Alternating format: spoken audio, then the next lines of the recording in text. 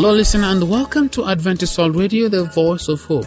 Thank you so much for finding time to join me. I'm your presenter, Samuel Mahangi. Lady Aching is on standby with the Family Life segment. Today she'll be talking about the ordinary versus the extraordinary marriage. Pastor Kiguno Ndiga will also be joining us during the Bible segment. Today he'll be talking about the spiritual direction. Stay tuned for this and some songs which are in store for you. Here's a song, Something Good Is Going to Happen, by Advent Homecoming Ensemble.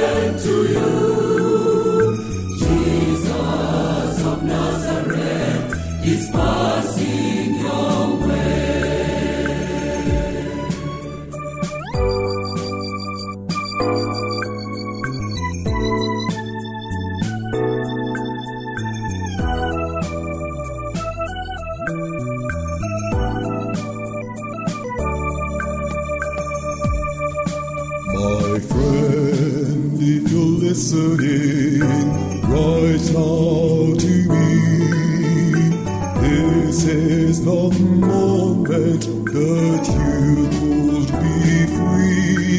This very same Jesus is right here today. Release your faith and touch him and believe me when I say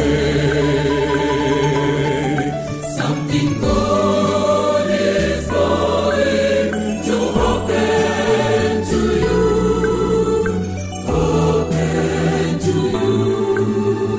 This very day, something good is going to happen to you. Jesus of Nazareth is passing your way. Something good is going to happen to you, happen to you. This very day, something good is going to happen to you. Jesus of Nazareth is passing your way. Jesus of Nazareth is passing your way. This is the New Life program coming to you from Adventist World Radio, the voice of hope. Get ready to listen to Lydia Cheng with the Family Life segment. Be blessed.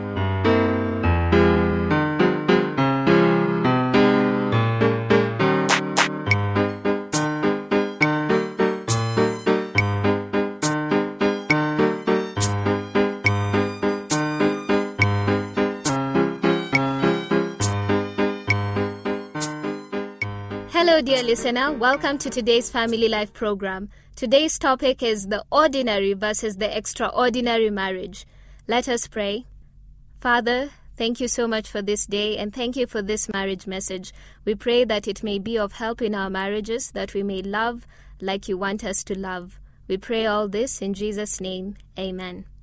So, what does it take to take our marriage from ordinary to extraordinary? Our friends Tom and Debbie Walter of the Romantic Vineyard give this insight. What makes an extraordinary marriage is one where each spouse gives of themselves 100% with a willingness to lay their lives down for the other. Difficult? Oh yes, especially during arguments where you know you're right.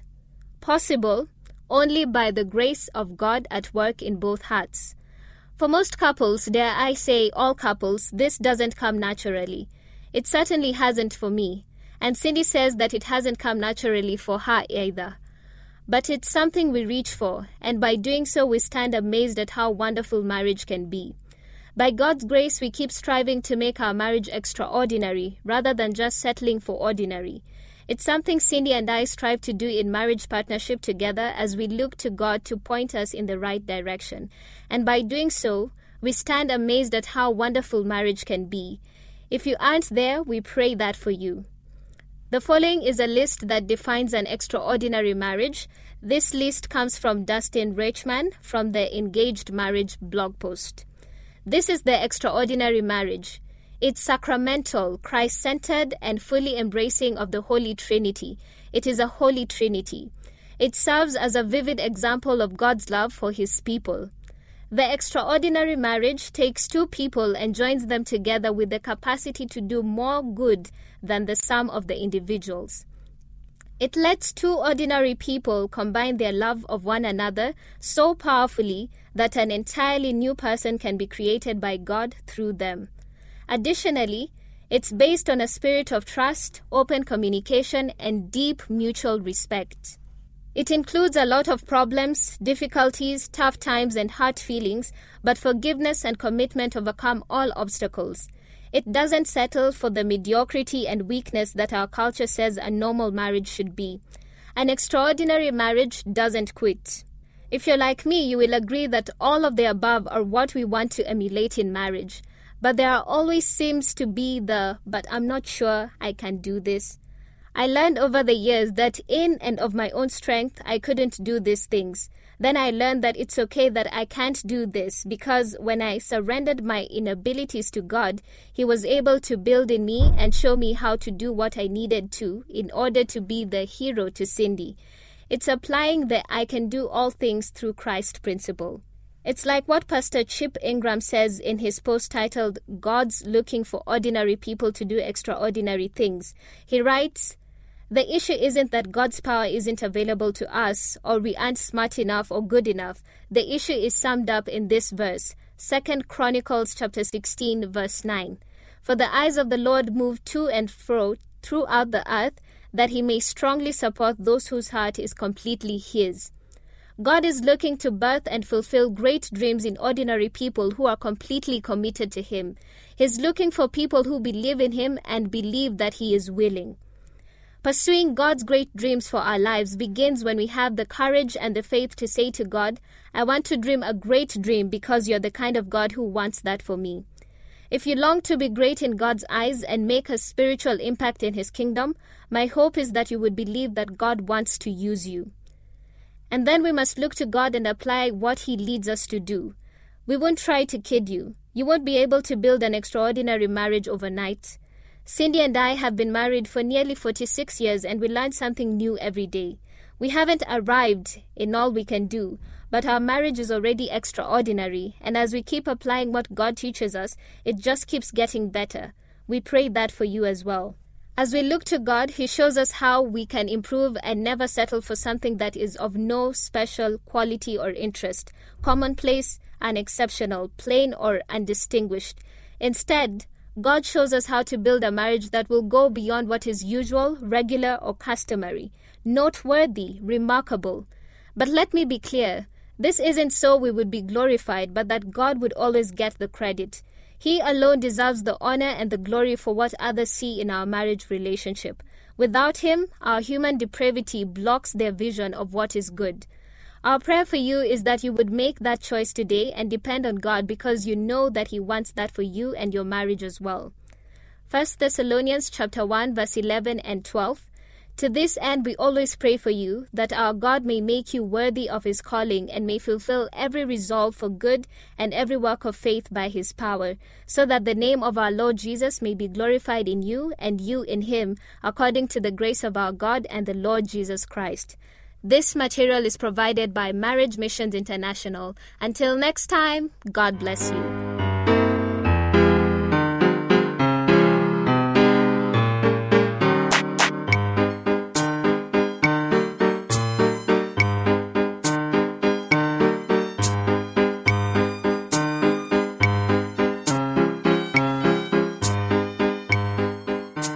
For those who just tuned, this is Adventist World Radio, the voice of hope. My name is Samuel Mangi, and our producer would love to have your thoughts about this program. Please send them to the producer, Adventist World Radio, PO Box 42276, code 00100, Nairobi, Kenya, or email us through awrnairobi@ek.adventist.org. Now let us listen to Advent Homecoming Ensemble with the song, The Blood Will Never Lose Its Power.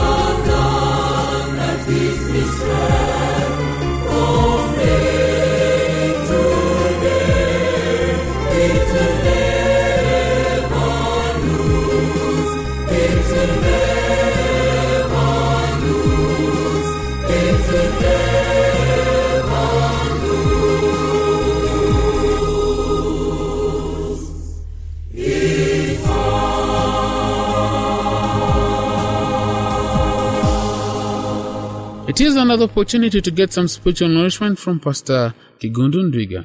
Welcome, Pastor.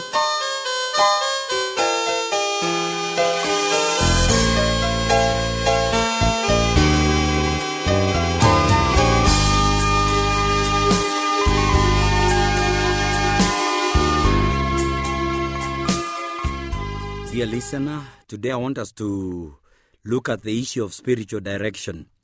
I'll begin by quoting the words of Jesus in John 4 verse 34. He said, "My food is to do the will of him who sent me and to finish his work." Now, one of the marks of Jesus' life was his obedience to God his Father. It is also to be a mark of our lives as followers of Christ. As Christians, one of our most important tasks is to determine the will of God and to fulfill it. But now, how do we determine God's will for us? We will examine three aspects of God's will and how each can be known. We'll begin with looking at the concept of God's sovereign will. God's sovereign will is the exercise of his supremacy as creator over his creation. God is in control of everything, whether we believe it or not.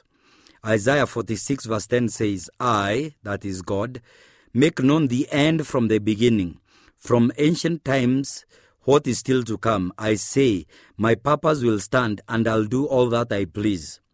Romans 8 verse 28 says, "And we know that in all things God works for the good of those who love him, who are called according to his purpose." Sovereign will of God is the easiest to know and fulfill, for it encompasses all that comes to pass.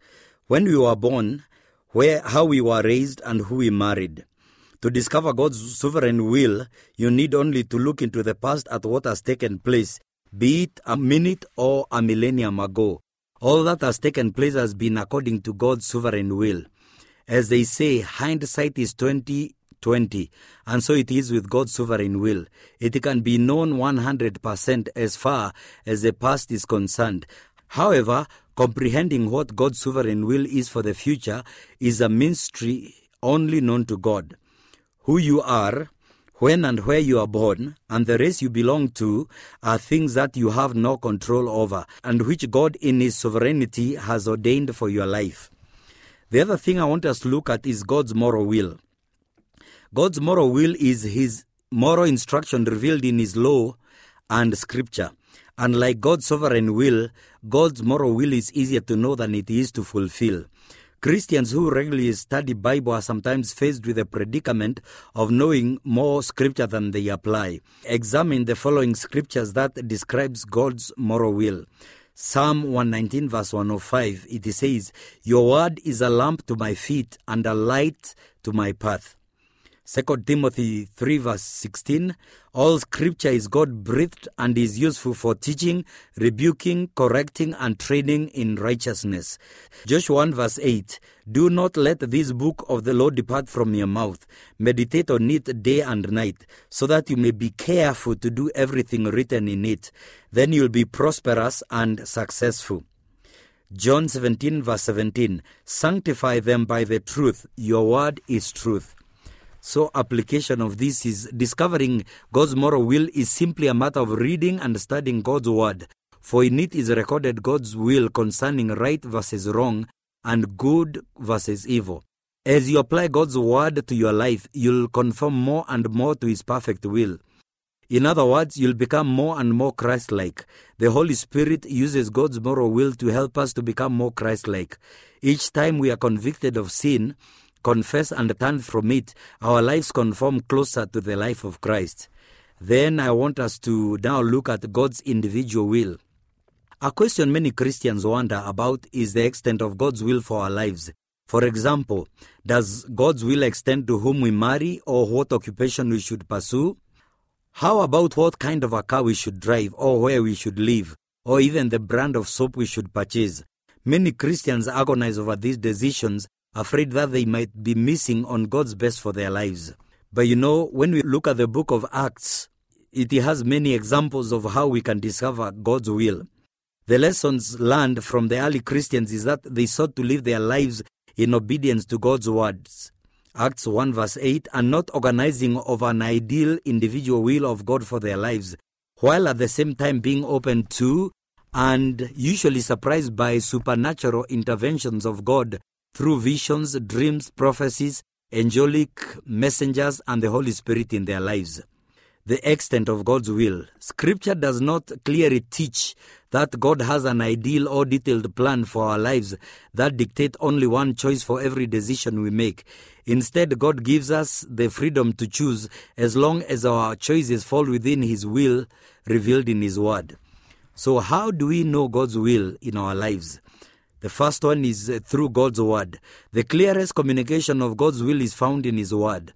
There we can be 100% certain that God is speaking to us. In God's Word, we find clear commands to obey, promises to claim, and spiritual truths to believe. In areas where scriptures do not speak clearly, we are given scriptural principles that guide us to make wise decisions. Some of these are found in the following verses. Everything is permissible for me, but not everything is beneficial. Everything is permissible for me, but I'll not be mastered by anything. Everything is permissible, but not everything is beneficial. Everything is permissible, but not everything is constructive. So whether you eat or drink or whatever you do it all for the glory of God. Do not cause anyone to stumble. These are found in 1 Corinthians 6 verse 12, 1 Corinthians 10 verse 23, 31 to 32. The other way of knowing God's will is God through Spirit. Always be filled, empowered, and directed by the Holy Spirit. He'll give us His desires, thoughts, and power to do His will. As we are filled with the Holy Spirit, God is able to direct us as He moves us in the direction He wants us to go through His Spirit's work in our hearts, mind, and will. Philippians 2 verse 13 says, "For God is at work within you, helping you want to obey Him, then helping you do what He wants." The other thing we need to understand is about God's sovereign will. Trust God, who is able in His sovereignty to keep you in His will. As you follow God by keeping His word and being filled by His Spirit, you'll see God's hand at work in your life, directing and leading in various ways. Well, you'll see God's hand in your circumstances, abilities, opportunities, advice of others, and coincidence. Romans 8 verse 28 says, "And we know that in all things God works for the good of those who love Him, who are called according to His purpose." Well, we need to look also at God's supernatural work. Be open to the possibility that God may direct you in supernatural ways. However, be alert because Satan may come as an angel of light to lead you astray by appealing to the lust of the flesh, eyes, and ego. It is worth noting that all of the supernatural interventions in Acts, such as visions, angelic appearances, dreams, and divine interventions, be careful when seeking an experience or sign as a basis for decision making, because Satan, the master counterfeiter, will be more than happy to oblige. So as we wrap up, I want you to make these affirmations in your life. 1, God has a purpose or a plan for my life. 2, God leads me by His word, His Spirit, His sovereign work, and even His supernatural work. 3, I will follow God no matter what. After you have made those affirmations, please offer the following prayer with me. Lord, I thank You for revealing Your will to me and putting Your Spirit in my heart. Grant me wisdom to know Your will in Your word of truth, and lead me by Your Spirit and sovereign work in my life. Amen and amen.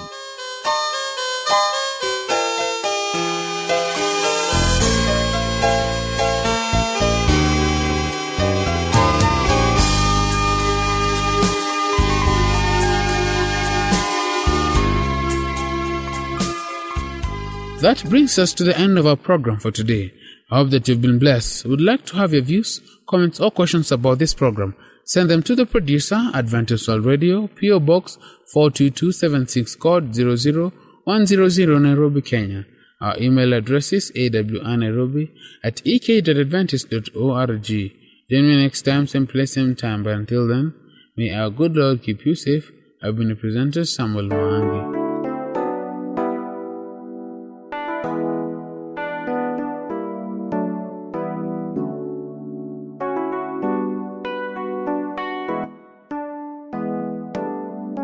Right there in the dark, He sat by.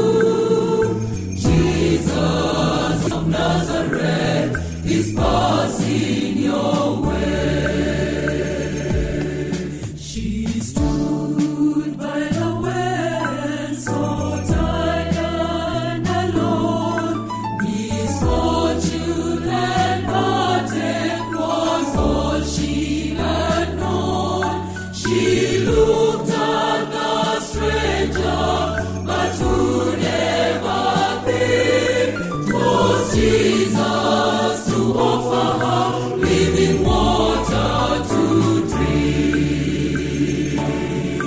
Something good is going to happen to you.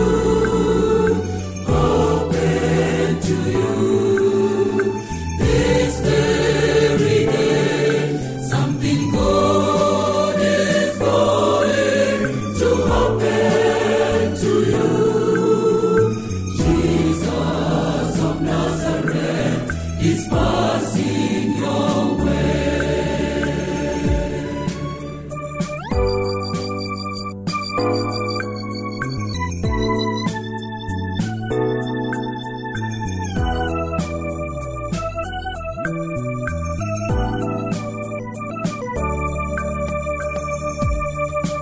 My friend, if you're listening right now to me, this is the moment that you could be free.